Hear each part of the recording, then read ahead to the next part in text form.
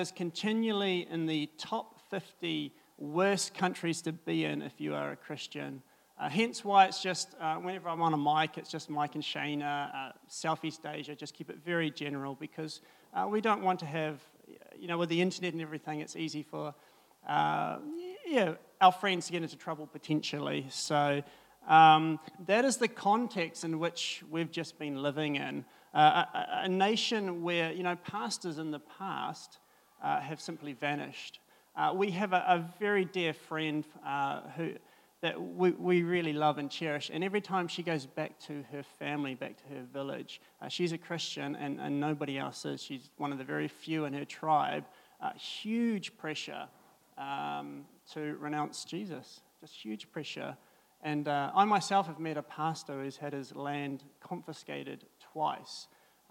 The second time, actually, there was God did a really good miracle there, a huge miracle, and he was able to keep his land, but for months it was very stressful for him as that was his source of income and how to look after his family. So with all of that in mind, probably the number one question I get asked, having come back to New Zealand is, wow, how do you then, tell people about Jesus? How do you do that in that context? And my quick sort of tongue-in-cheek reply has always been, very carefully, because I don't want to do prison ministry from the inside. As I thought about that question, why does it come up quite a bit? I'm now wondering if that question comes up because perhaps, and I'm going to include myself here, we have a very narrow view of what evangelism is. Often we think of, and I know I do, evangelism as, that person on the street corner handing out tracts. Yeah, that's evangelism. That is one very narrow view of evangelism, but it's much broader than that, And that type of evangelism where we live just simply is not going to work. You'll get kicked out of the country real fast. And so evangelism is actually much broader. And so for us this morning, I thought I'd take us through a couple of verses, a couple of stories in the Bible of evangelism to remind us of just how varied evangelism can be. It is the same message. We always preach Jesus, but just the method or the actions, the how-to, that can vary. But Jesus is always at the center, so that remains the same. And we'll be reminded about how everybody, God's heart is for everybody to be in a relationship with Jesus. And so hopefully you'll be encouraged this morning. That's my hope. I'm hoping that you'll probably suddenly realize, wow, I'm actually already doing evangelism. I just might not have noticed it. And so you'll be more encouraged to just pray into those situations. And so if you brought your Bibles with you today, we are going to be in Acts chapter 16. So you can go ahead and turn there, swipe there, or simply follow along on the screen because I'll put them up there. So let's just jump straight into it because we've got quite a few to race through. And so we're going to start in Acts chapter 16, verses 13 to 15 as we look at our first case study, and that is the woman named Lydia who lives in Philippi. And so we'll pick up the story here, and this is Paul and his companions. So Paul and Silas and Luke, the doctor, and there's I think Timothy as well. There's a few people behind the story. So here it is here. On the Sabbath, we went outside the city gate to the river, where we expected to find a place of prayer. We sat down and began to speak to the women who had gathered there. One of those listening was a woman named Lydia, a dealer in purple cloth from the city of Thyatira, who was a worshipper of God. The Lord opened her heart to respond to Paul's message. When she and the members of her household were baptized, she invited us to her home. "If you consider me a believer in the Lord," she said, "come and stay at my house." And she prevailed upon us. I love this story. Lydia, it says, is a God-fearing woman. She is a seeker. She's not hostile to the gospel. She's curious. She's seeking to know God, and so she's putting herself in a position where she will find God. She's looking for community. And so look at basically where she is. She's basically in church. She is among other believers, other women who are seeking God. She is in community. So as we put evangelism under the microscope and study it, one place where we see evangelism happening is here in church, here in community, where we hear the message, where we share our lives with one another, over a coffee or tea. It happens in youth groups and in the children's group and in life groups. It's in those moments that's where God can use us. God can bring our and others' understanding of Him into greater clarity. And note also from Lydia's story here, note also, who does the work as we share our faith? God does. The Lord opened her heart to respond to Paul's message. It takes the pressure off a little bit, doesn't it? You don't need to have your flashcards of, I need to tick this off and this off and this off. No, man, you just be natural. You just be there, be present, and just allow the Holy Spirit to use you and let God do the work. Next, we see in this example the type of people that need the gospel, that need Jesus. And in this example, it is the rich that need to know Jesus. You see, Lydia, we learn, was a dealer, was a trader in purple cloth. And purple cloth in those days was made from a certain type of seashell that was hard to find. It was rare. You crush it. It takes a lot of work, creates purple dye, extremely costly to make. And so only the super well-off, the kings and royalty bought purple cloth. And so Lydia here, she isn't someone fresh out of university wondering how she's going to pay off her student debt.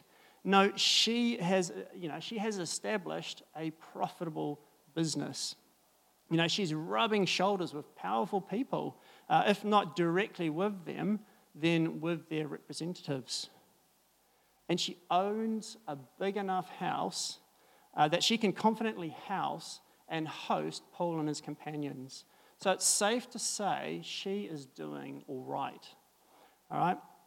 And what's more, when we read in the sentence there, and she persuaded us, or some translations, she prevailed upon us, that's a very polite translation of the word persuade.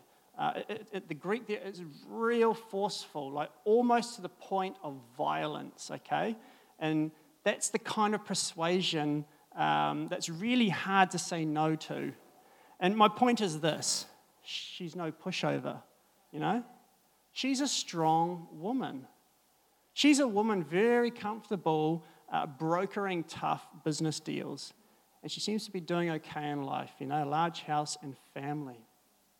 But what she is missing in her life is the good news of Jesus, the gospel. And when she hears it, she grabs it, right? She grabs it with both hands. She is so thrilled to have God, she opens her house up in hospitality.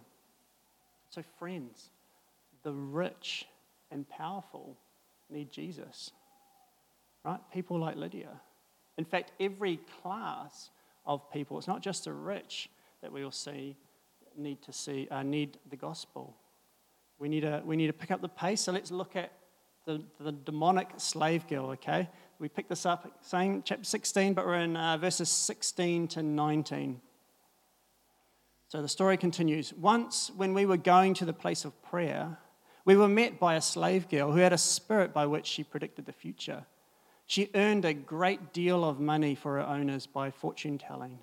This girl followed Paul and the rest of us, shouting, "These men are servants of the Most High God who are telling you the way to be saved." She kept this up for many days. Finally, Paul became so troubled that he turned around and said to the spirit, "In the name of Jesus Christ, I command you to come out of her." At that moment, the spirit left her. When the owners of the slave girl realized that, their hope of making money was gone, they seized Paul and Silas and dragged them into the marketplace to face the authorities. 2,000 years ago, if you had wealth, if you had power, you could own people and make them your slave. You then had the power of life and death over that person. You could legally put them to death. They were your property. And scholars estimate that at the height of the Roman Empire, there were as many as 2 million slaves. That is what the world was like back then. Today, unfortunately, this is not hard to imagine a world where people could enslave others, use them, sell them, put them to death. Because even in our society today, that prides itself on being so modern, so enlightened, so advanced, unfortunately, nothing has changed. If anything, it has actually gotten worse. Because the human heart without God doesn't change, it just becomes more wicked.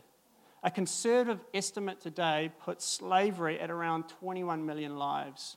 That's conservative. Others put it over 40 million. 40 million people. And whatever statistic you use, 70% of those victims are women and girls trapped in the sex trade. And in Southeast Asia, where we live, it's a big problem. Often young girls are tricked or trapped into this slavery because their families are poor. When a person comes through their village saying they can get a job, get their daughter a young job at a factory over the border in another country, everyone thinks it's a great idea. The parents see this as one less mouth to feed. The daughter is excited she can send money back, but no one realizes it's all a scam. As soon as she's over the border, her documents are withheld from her, and she's forced into the sex industry. This is unfortunately the reality where we've been living. And we have good friends that are working hard to get these women out of these situations and working hard to prevent these situations. But this is the reality of our world today. Not much has changed. It's just gotten worse. So these girls and men today who are enslaved are in many ways like the slave girl that Paul and Silas encounter. They are powerless. They are poor. The slave girl here is at the absolute bottom of Roman society. She is at the mercy of her owners. They have complete control over her life. And if that's not bad enough, she is demon-possessed, right? Held in spiritual darkness while somebody makes money off her. What a wretched condition. And what's her name? We don't know. Her identity is in her imprisonment, demonic-possessed slave girl. That is her identity until she has an encounter with Jesus through meeting Paul and Silas. The power of Jesus sets her free from demonic oppression. And so, friends, the poor, the oppressed, the downtrodden, they need the gospel too. And look at where this is happening. You know, previously we saw Lydia receive the gospel in a church environment. Well, this girl receives the gospel in a public place. So she's not in church, she's far from it. Because we are told that Paul and his companions were walking to the place of prayer. So they were out in public, out walking to church, and they keep getting this demonic possessed slave girl shouting, shrieking, screaming out to everyone that these men are servants of the Most High God who are telling you the way to be saved. And so Paul and his companions, they are bringing the gospel to this city. They are evangelizing to the people here, and they can't have people think that the good news of Jesus is mixed up with demons. They don't want a false witness. And so evangelism must be done in truth and in love. They don't want error coming into their message. In fact, there may be a subtle error in the demonic slave girl statement, because one very literal translation of her statement reads like this. See if you can pick up the slight error. This is a literal translation. These men are servants of the Most High God who declare to us a way of salvation. Did you spot it? A way to be saved. Jesus isn't a way. He's not one of many different ways to salvation. He's the only way. That's why he prayed in the garden just before his execution, "My Father, if it is possible, may this cup, may this judgment, may this death be taken from me, yet not my will, but yours." He prays this 3 times. 3 times just to really check with the Father there is no other plan. There is no other plan B. Jesus is the only way. The only way. And as we are being reminded, while he is the only way, all are invited, rich and poor, are free to freely receive the good news. And so we have Paul's words declaring the gospel, but then it is backed up with his actions, what he does next, that powerfully declares or shows the gospel. And we see this picking up our story from verses 22 to 24. The crowd joined in the attack against Paul and Silas, and the magistrates ordered them to be stripped and beaten. After they had been severely flogged, they were thrown into prison, and the jailer was commanded to guard them carefully. Upon receiving such orders, he put them in the inner cell and fastened their feet in stocks. Why are they being beaten and thrown in prison? None of this needed to happen when all Paul had to do before being seized was say, "Oh, by the way, I'm a Roman citizen." Okay? Paul does this later. You can read in Acts chapter 22, verses 25. When a Roman centurion grabs him and is about to flog him, Paul asks him, "Is it legal for you to flog a Roman citizen who hasn't been found guilty?" And the centurion freaks out. He had nearly flogged a Roman citizen without trial, right? Freaks out. Paul doesn't need to be flogged here. Why didn't he play that card now? Why didn't he say, "I'm a citizen"? Why did he wait for the next day after being beaten with rods, as the ESV puts it, then being put in the inner jail, bound in stocks, bleeding and bruised and hurting? Why did he wait until the morning? Say, "Oh, hey guys, by the way, forgot. I just remembered I'm a Roman citizen. Everything you've just done here is kind of illegal." Why stay silent? Paul and Silas stayed silent because they loved the slave girl. And just like Jesus took Paul's punishment for Paul's sin on the cross, Paul and Silas demonstrate that kind of love towards the lowly slave girl. You see, the slave owners were mad with rage, weren't they? Right? They had lost their main source of income, and they wanted blood. They wanted revenge. They needed to vent that rage, and if Paul had played his Roman citizen card too early, who would they have vented their rage on? The slave girl, the oppressed, the only person there who had no rights. Paul had rights, but he doesn't use them in order to further the gospel. You see, evangelism isn't just about words, but it's action working alongside our words. The rich need Jesus. The poor and oppressed need Jesus. Let's look at our final case study, and I'll draw out a couple of applications. Let's turn to the jailer as this story continues. So verses 25 to 34. About midnight, Paul and Silas were praying and singing hymns to God, and the other prisoners were listening to them. Not like they had a choice, but it's nice. Anyway, suddenly there was a violent earthquake that the foundations of the prison were shaken. At once all the prison doors flew open and everybody's chains came loose. The jailer woke up, and when he saw the prison doors open, he drew his sword and was about to kill himself because he thought the prisoners had escaped. But Paul shouted, "Don't harm yourself, we are all here." The jailer called for lights, rushed in, and fell trembling before Paul and Silas. He then brought them out and asked, "Sirs, what must I do to be saved?" They replied, "Believe in the Lord Jesus, and you will be saved, you and your household." Then they spoke the word of the Lord to him and to all others in his house. At that hour of the night, the jailer took them and washed their wounds. Then immediately he and all his family were baptized. The jailer brought them into his house, set a meal before them. He was filled with joy because he had come to believe in God, he and his whole family.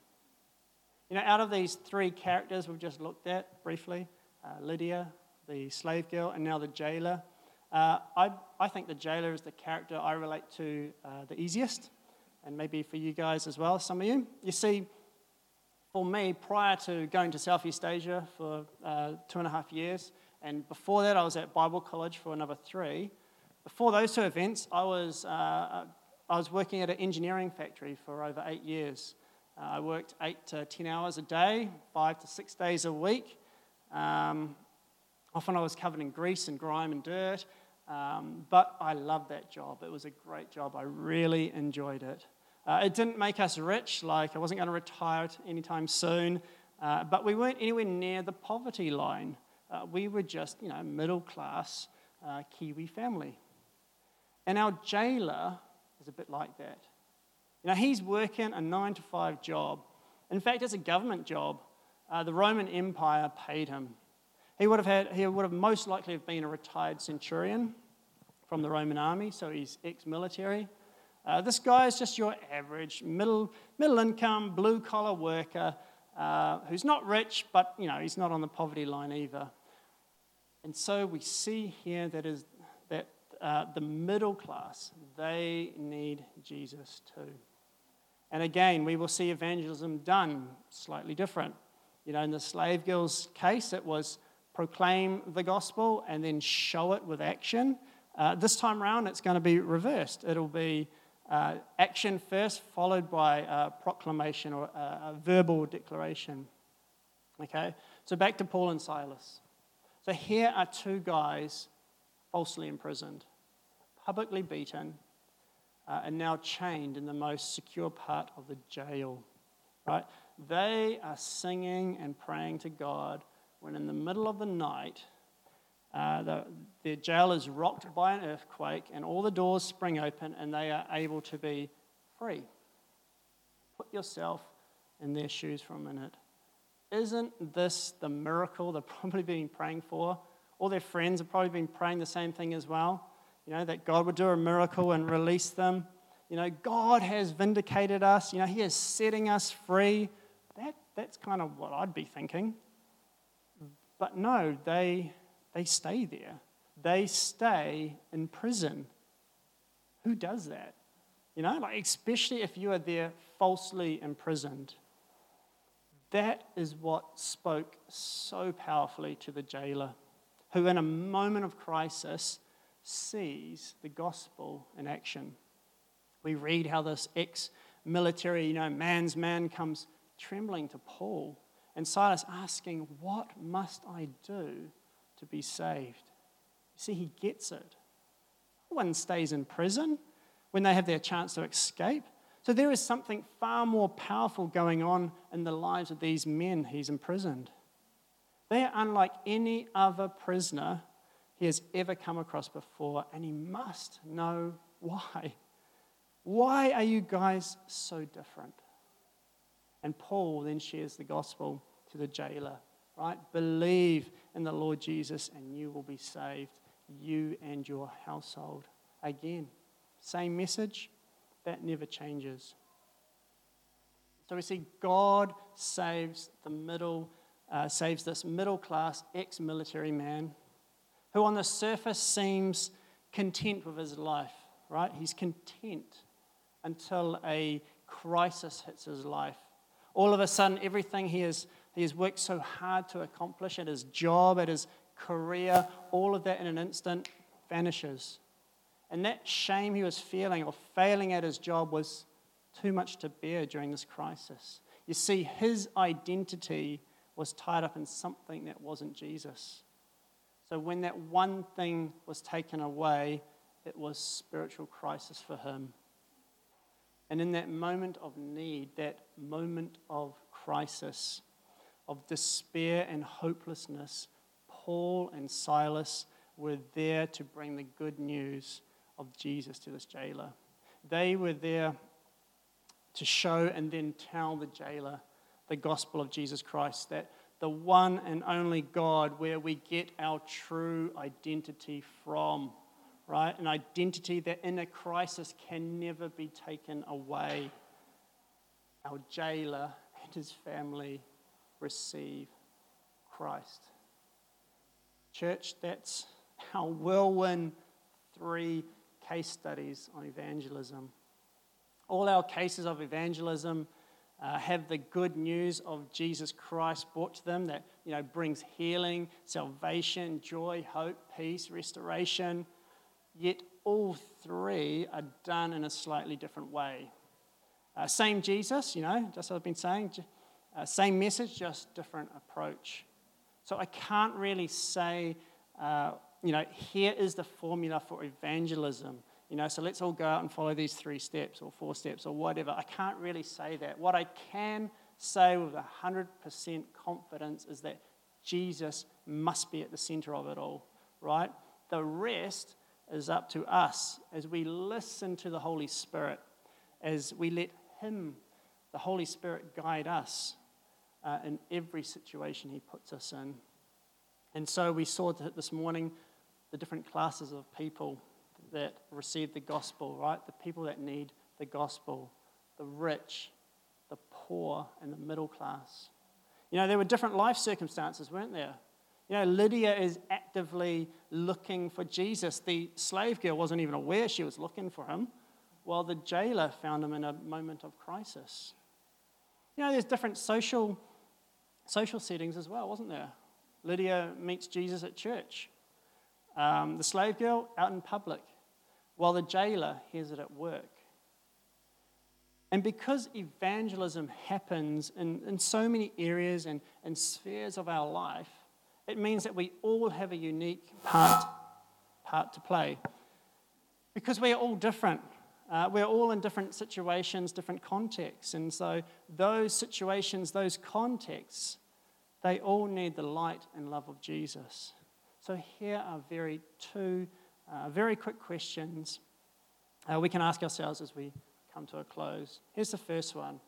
What sphere or what area of society has God placed you in and wants you to bring light and love there? So perhaps your job means you are constantly or in a position to meet rich and powerful people. I don't know. In Southeast Asia, I soon found out that some of my friends that I connect with are very well off and have a lot of political and, social power. And so I am praying for more favor. I'm praying for more opportunities. So I've shared with them the gospel more deeply, the love of Jesus with them. I want more of those opportunities because God loves the rich. He loves the rich. So be praying over those business meetings or wherever it is you might be part of. Ask the Holy Spirit for wisdom in how to best reveal the gospel. Or perhaps do you work with the poor, with the outcasts of society? Has God put a burden on your heart for those who have no voice, for the hurting and the lost, the downtrodden?